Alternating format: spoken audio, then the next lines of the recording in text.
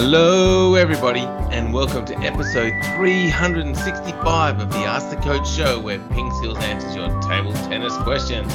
I'm Jeff Plum, and as always, I'm joined by Super Coach Alois Rosario. Welcome, Alois. Thank you, Jeffrey, and welcome to all of you listeners out there, back again for another show, and hopefully you're having a good day today. And where we are today, it is Valentine's Day, so hope you're enjoying your Valentine's Day. Yes, happy Valentine's Day to everyone. Wow, that is interesting, Alice. You know what? Because you brought that up, I think we should change the schedule and go with what happened on this day or on this week straight away.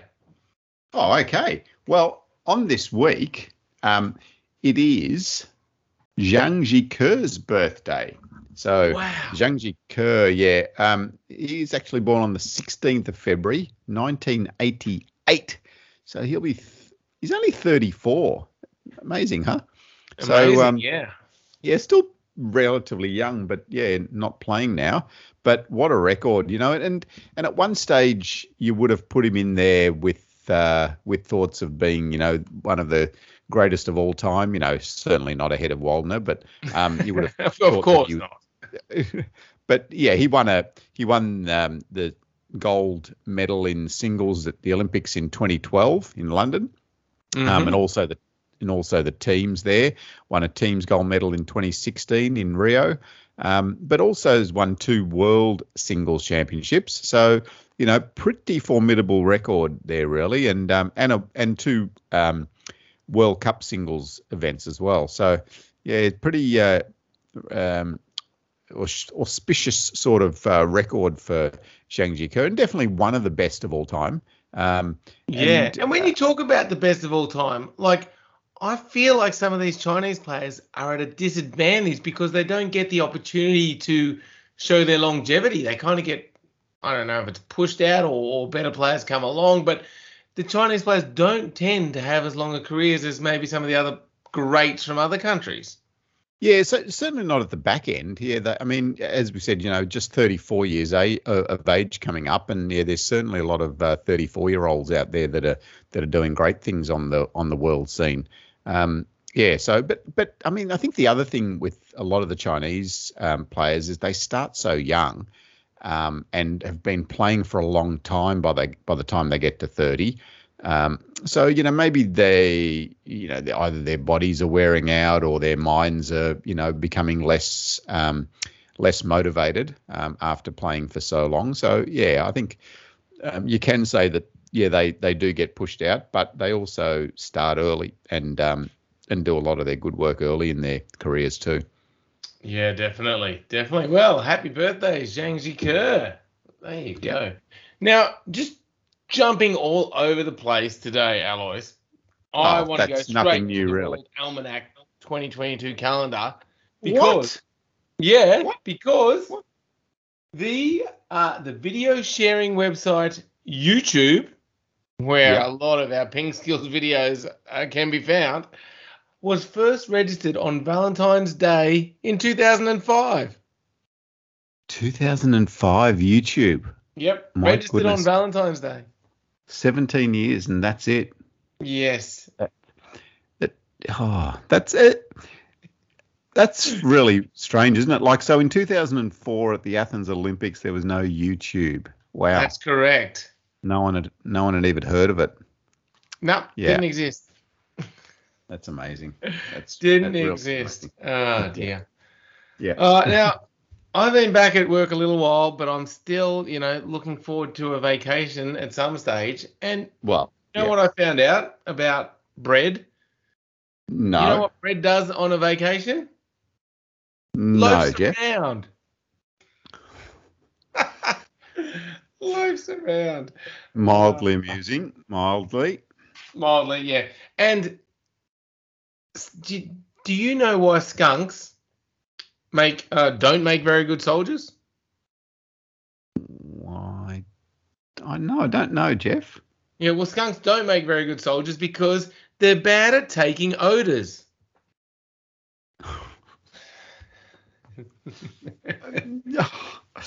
Oh, Jeff.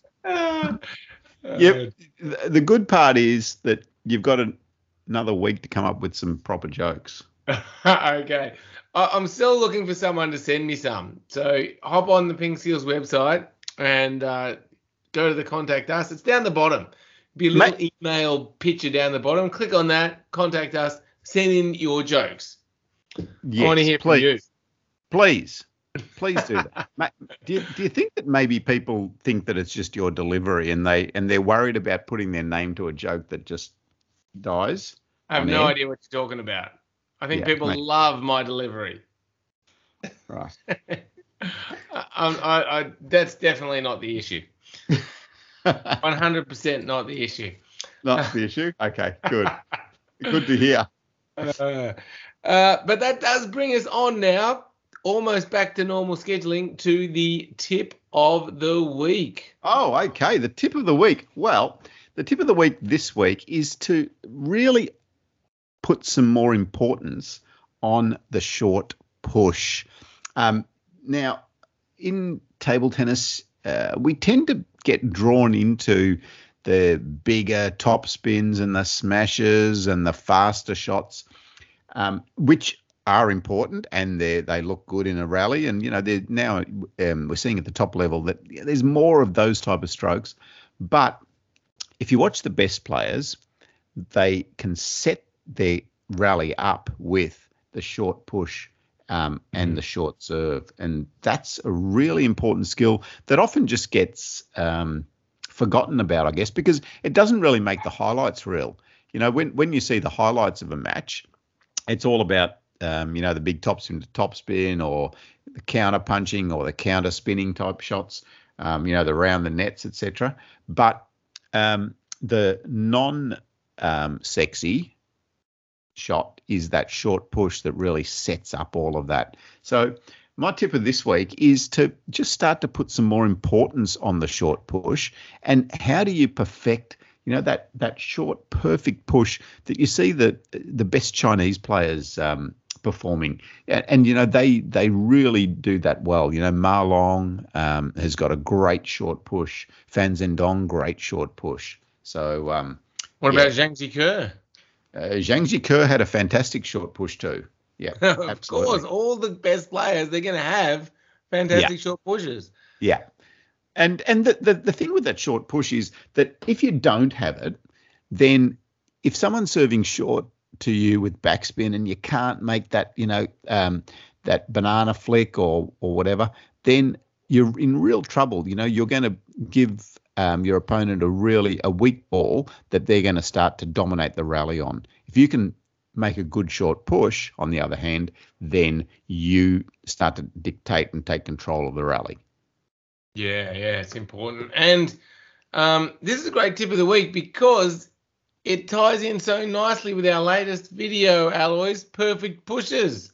Yes, the perfect push. And we've got a little secret in there for you as well if you haven't seen the short push video, the perfect push video. So that gets sent out with the weekly newsletter every week as well. So if you're not on the newsletter list, make sure you jump on there. It's a free newsletter, and all you need to do is to sign up on pingskills.com if you haven't already done that, and then just tick the newsletter option, and you'll receive the tip of the week, or you'll receive video each week, and you'll receive lots of information about table tennis. Yes, good tip. And if you do go to the homepage right now, you see the latest perfect push, and there's a picture of you there, Alois, holding a sword. Well, that's the secret. I just gave it away. Yeah, sorry, exactly. People. Yeah, but you still got to watch it now, because why is he holding a sword? You look very enthusiastic too with that sword. I did get a little ribbing from a few people around the place during the week because of that video, but pull out the sword. All right, good one. Okay, well, that brings us on to the questions. Have you got your thinking cap on? Yes, indeed, I have. I've been psyching myself up for the questions. Excellent. And first up is a question from Jasper, regular contributor, and he asks, about serving, because he says since the server has so many different options for a serve, what should the receiver be thinking of before the point begins? It's really important point here, Jasper, and one we do get the question about sometimes, but it's one that I find that players don't do that well a lot of the time. So when your opponent's serving, they've got the ball in their hand. Basically, the options are endless. They can do a fault. They can do they can do a really good short serve, a fast serve, a long serve, a topspin, a backspin, a whatever. So if you're trying to wade your way through all of those options and try to predict what they're going to do, you're going to get yourself into trouble, because you're going to start moving in a direction where you think that ball's going to come. Remember, at the other end is a person with lots of options in their head and lots of possibilities that they can serve to you. So what do you look at? What do you do when you're receiving? And the key is that you need to just pay attention to the ball. And by paying attention to the ball, you'll pick up all the cues of, the subtle changes that they make even with their ball toss, with their hand, with their racket, with their body, and you'll start to pick up all of those little cues earlier than if you had set your mind on, I think he's going to serve long topspin to my backhand, because your mind is already stuck in that, and then it's less flexible and less able to change and adapt if they serve it short to your forehand, for example. So Jasper, I'm really glad you brought this one up this week. It's a really important point that I want all of you to think about when you're receiving, is just focusing on the ball and keeping your mind really open and ready to receive the ball. And remember, the ball can go anywhere until they hit the ball. Basically, the ball can go anywhere. Yeah, that's really interesting. And I guess that kind of simplifies things, doesn't it? You don't have to focus on or worry about all these things that may or may not happen. Just focus on the ball, watching the ball, and then reacting. And that reminds me of another video that we have where you talk about a similar thing, but during the rally, like improving your reflexes. How is it that some people, seem to know where the ball's going all the time? And I remember in that video, you said a very similar message, Alois. It's about watching the ball really closely and then picking up those cues that you were talking about. Yeah, exactly. Yeah. It's very similar concept. It's all around watching the ball. And I think if you think of it this way, if you're watching a match, or you would have found it sometimes yourself, when the opponent serves a really bad serve, for example, they serve it and it maybe hits the edge of their racket or something, or and it bounces up, really high. How often do you see that the receiver misses that return? Because all their attention is on, it's going to be short, it's going to be long, it's going to be this and that, and then suddenly their mind is drawn away because suddenly there's this really bad serve in front of them that they tend to muck up. They might even miss the ball completely. Sometimes you see them fall over, and it happens in other sports too. And here in Australia we see it in cricket often. A bad bowl can often get a wicket because that's not part of the options that the batter is entertaining at the time. So you can then think about it with a whole lot of other sports as well.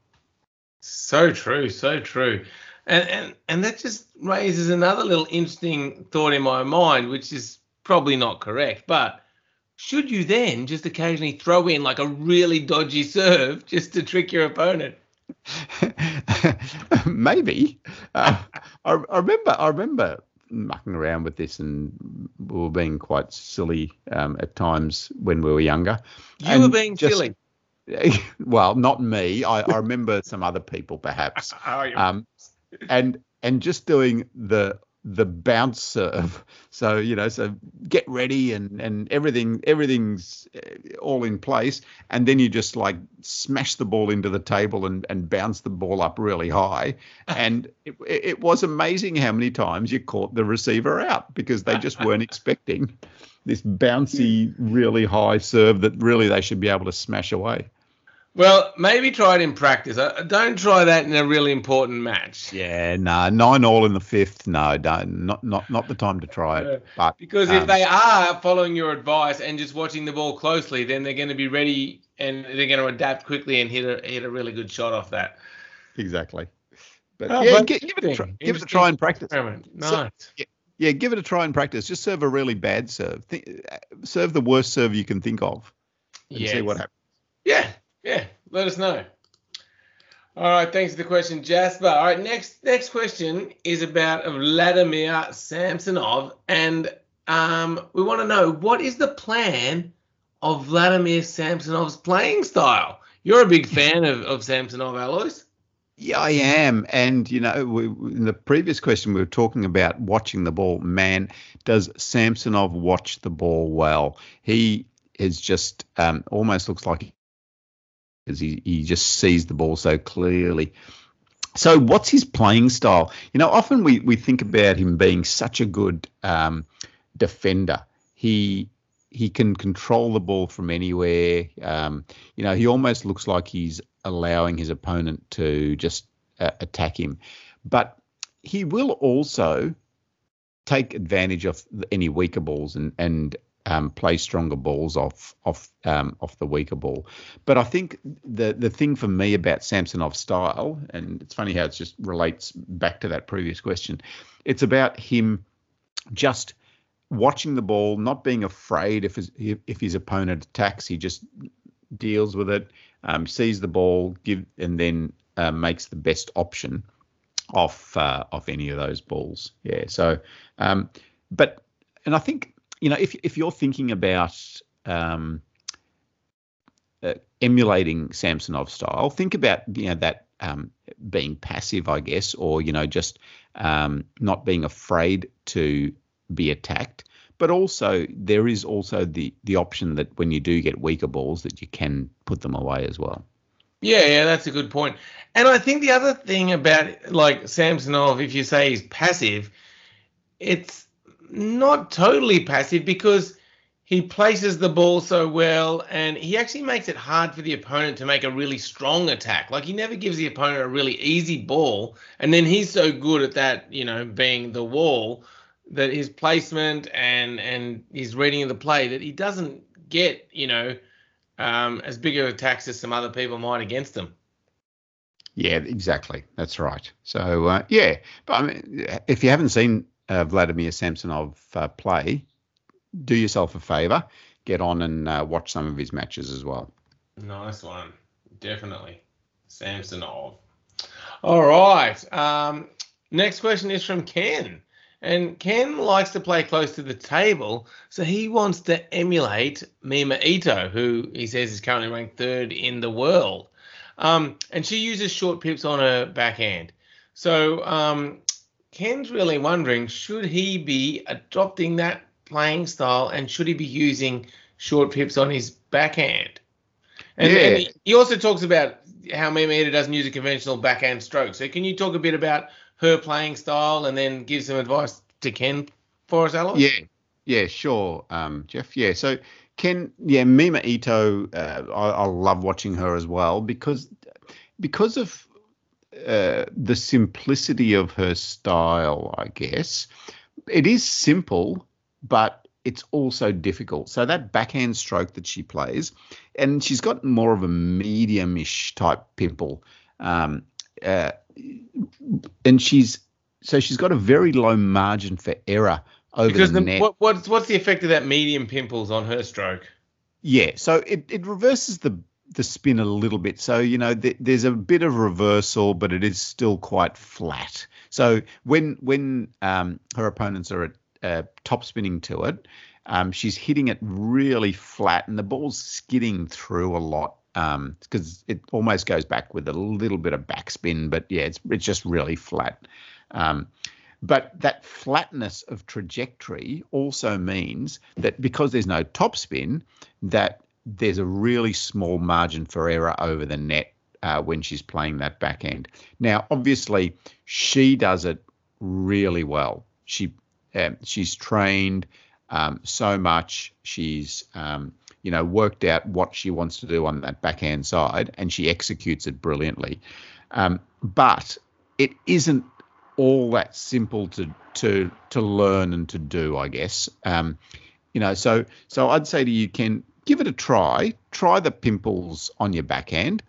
See what it feels like. See if you can adapt to that playing style, and see if you can learn to control the backhand with those pimples as well. If you can, it can be really effective and really simple, but it isn't as easy as it looks, I guess, to start off with. Yeah, so that raises another interesting question. If you're going to try something like this, like switching to a short pimples, how long do you need to give it before you kind of decide whether it's good for you or not? Yeah, you need to give it a while. A while meaning at least, 2 weeks in training. You need to play a tournament with it or some matches or, some competition with it before you really find out what it feels like and how effective it is. I often see players change rubber. They have a hit with it. It feels great. And that's it, then they go out and play a tournament on the next day. The really important thing is the first time you play with a rubber, and there's a lot of psych in here as well. When you play with a rubber first time, often there's no expectations from yourself, and you play really freely and the way you want to play. And often that first hit is exceptional. You play really, really well. And that often lulls you into a bit of a false sense of security.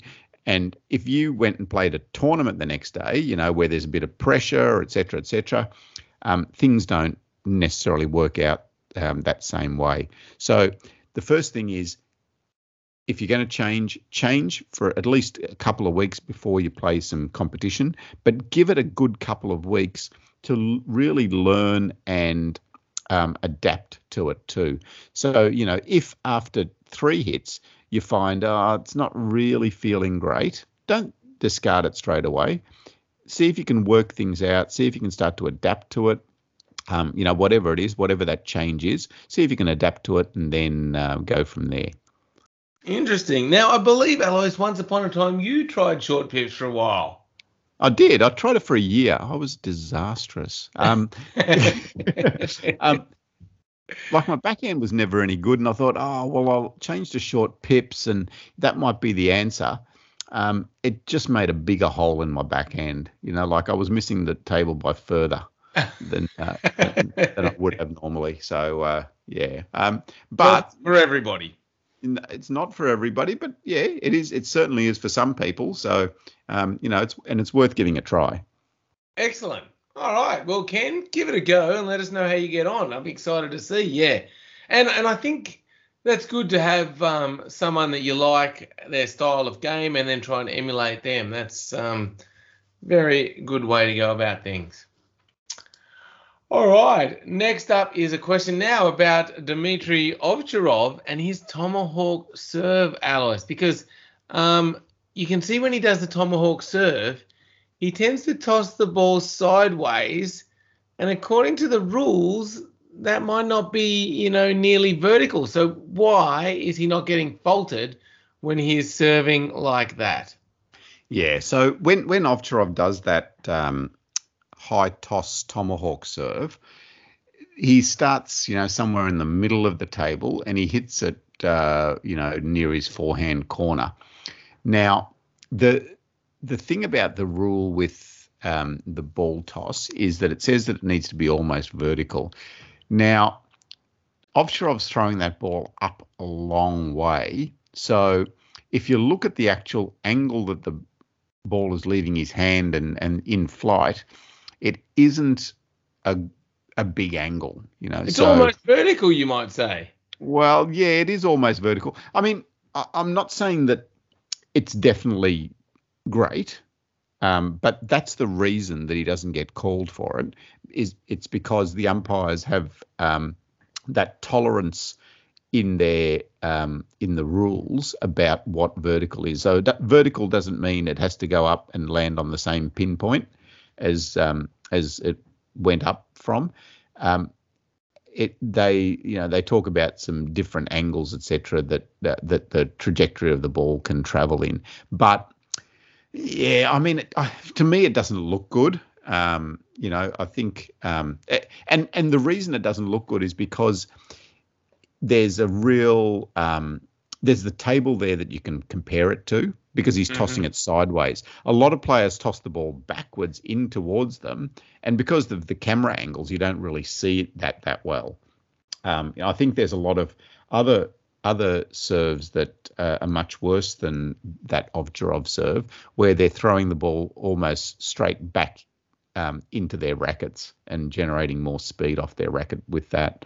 Whereas Ovtcharov, I don't think, is gaining a real lot of advantage out of the trajectory of the ball, as far as not throwing it vertical. He's getting the advantage because he's throwing the ball up high, which is legal. Yeah, and so you think if he didn't throw the ball up high and only threw it up like the required amount, the height of the net, and it still moved that far sideways, be a much bigger angle, and he probably would almost certainly be faulted.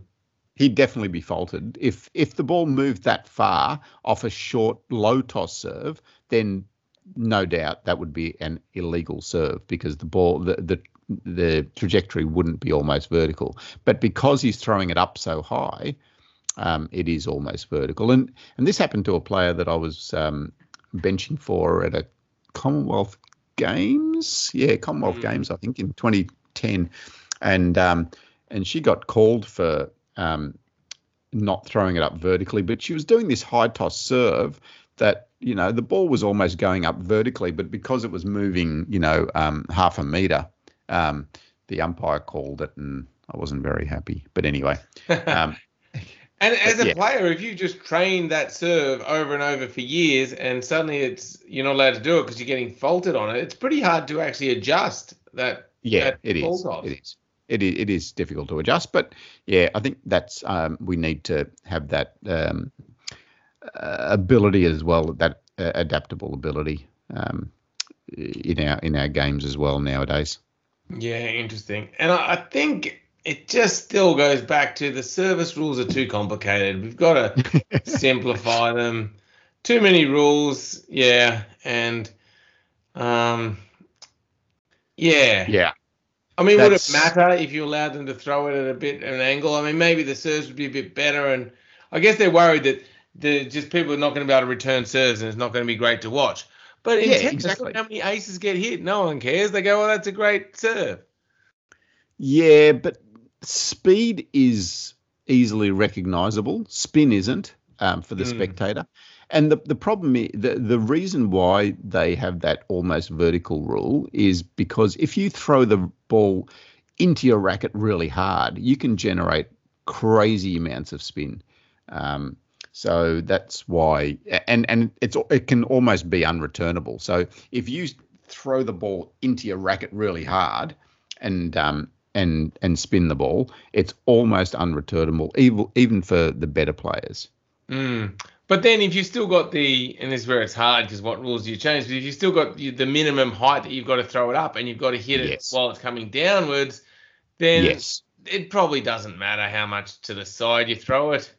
That's right. I think that's a good option. So, I mean, for me, I think you need to throw the ball above your head.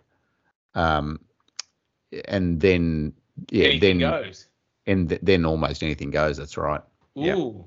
But that's quite interesting. But I imagine, like, for young people just beginning to play, throwing it up that high and serving on the table is actually quite a skill. Yeah, but I mean, as a beginner starting, you don't necessarily start with all the legal rules anyway. Holding the ball on the palm of your hand, etc. And that's just a skill that you can start to develop. As you play. It might take a bit longer, but kids will be able to pick that up pretty easily too. Yeah.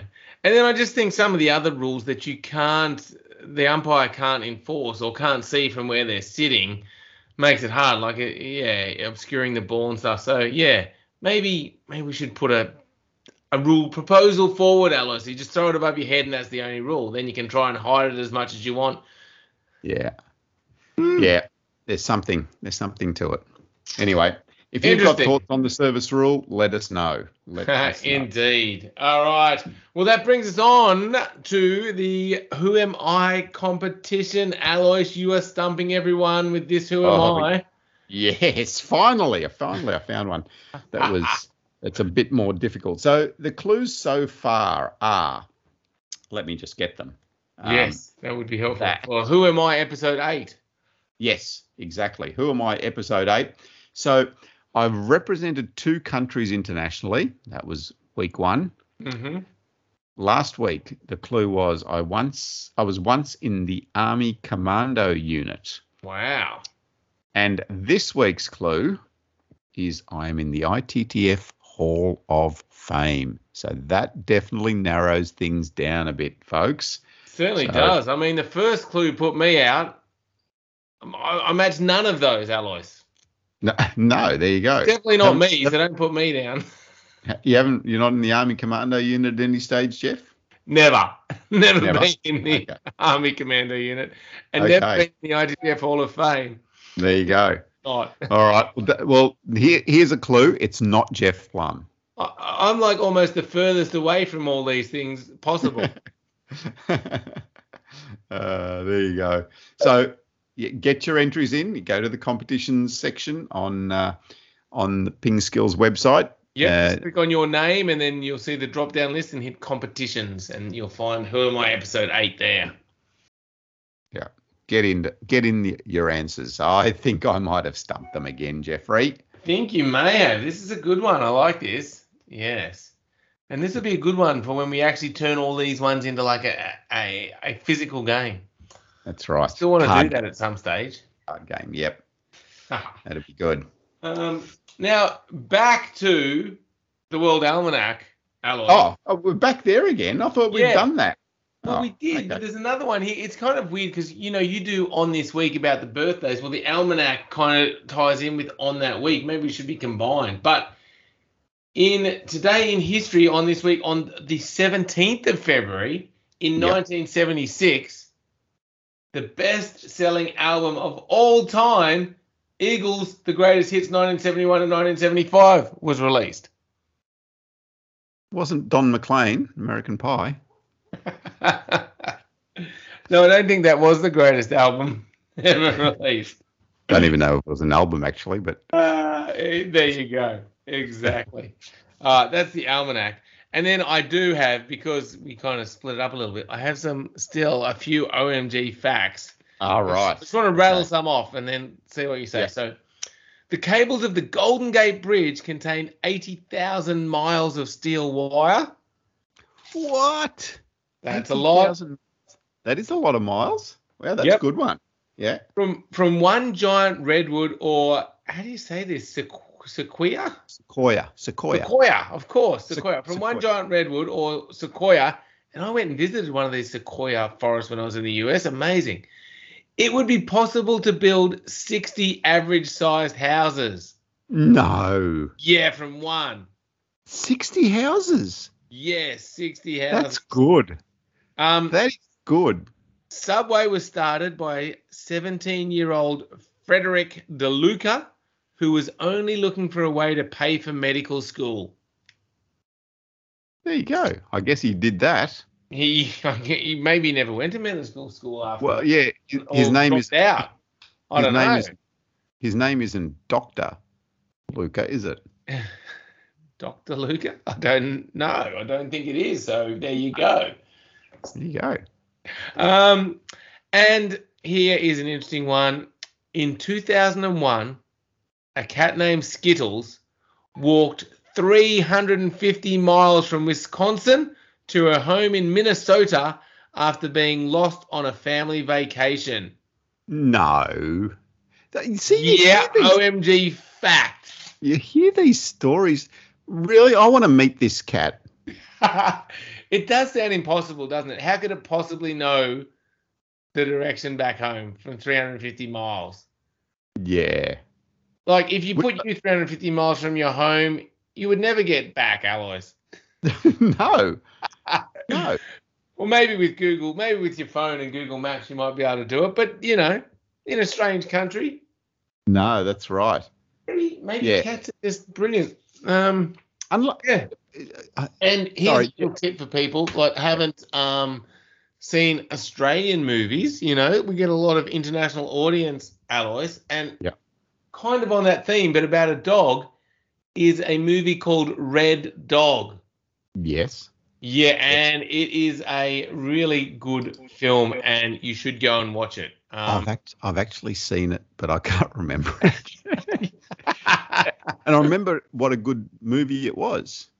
Alois never remembers any movie he ever watches. No, but it's a comedy drama released in 2011, and it's about a dog. Obviously, it's based on a true story. That's why I bring it up. Similar to this cat, it's based on a true story of Red Dog and uses the 2002 novel as the primary source. And it was nominated in 9 categories for the 2011 Inside Film Awards, which is massive. The Inside Film not an Oscar, Awards. But it's big here. The Inside Film Awards. What is that? Is that like someone's house awards or something? Like. Oh dear. Yeah, who knows? How did we get there, Jeff? How did we get to Red Dog from? The cat that walks 350 miles. Red Dog goes on a bit of a journey. Yeah. Don't spoil it, Jeff. Just a bit of a journey. That's all I said. I'm not spoiling anything. You've just told people to go and watch it. Now you're telling them the plot. You could tell me the plot because I'll forget it by the time I go to watch it. But don't tell people that with a memory. Oh dear. Yes. Is that it? Is that it? They were good OMG facts, Jeff. Definitely better than the Almanac things. But anyway.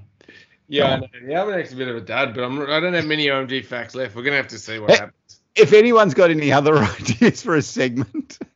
But 2005 YouTube Valentine's Day, that wasn't bad. Yeah, that was good actually. Yeah, that was good. So it's not the worst ever. And again, if you got any jokes, send them in. If you got anything to help Jeff out, any jokes, any facts, anything that's interesting, just let us know, please. Or if you think you'd like to host the show instead, come and have a go. Maybe we could do that. Maybe we could have some guest hosters. Yes, that's a great idea. All right. Oh, dear. Very good. They'd never last, Jeff. Oh, of course not. Yes, exactly. Definitely it's all about persistence, isn't it? Yep. It's definitely not 360. How many shows have we done? 300. This is the 365th, I believe.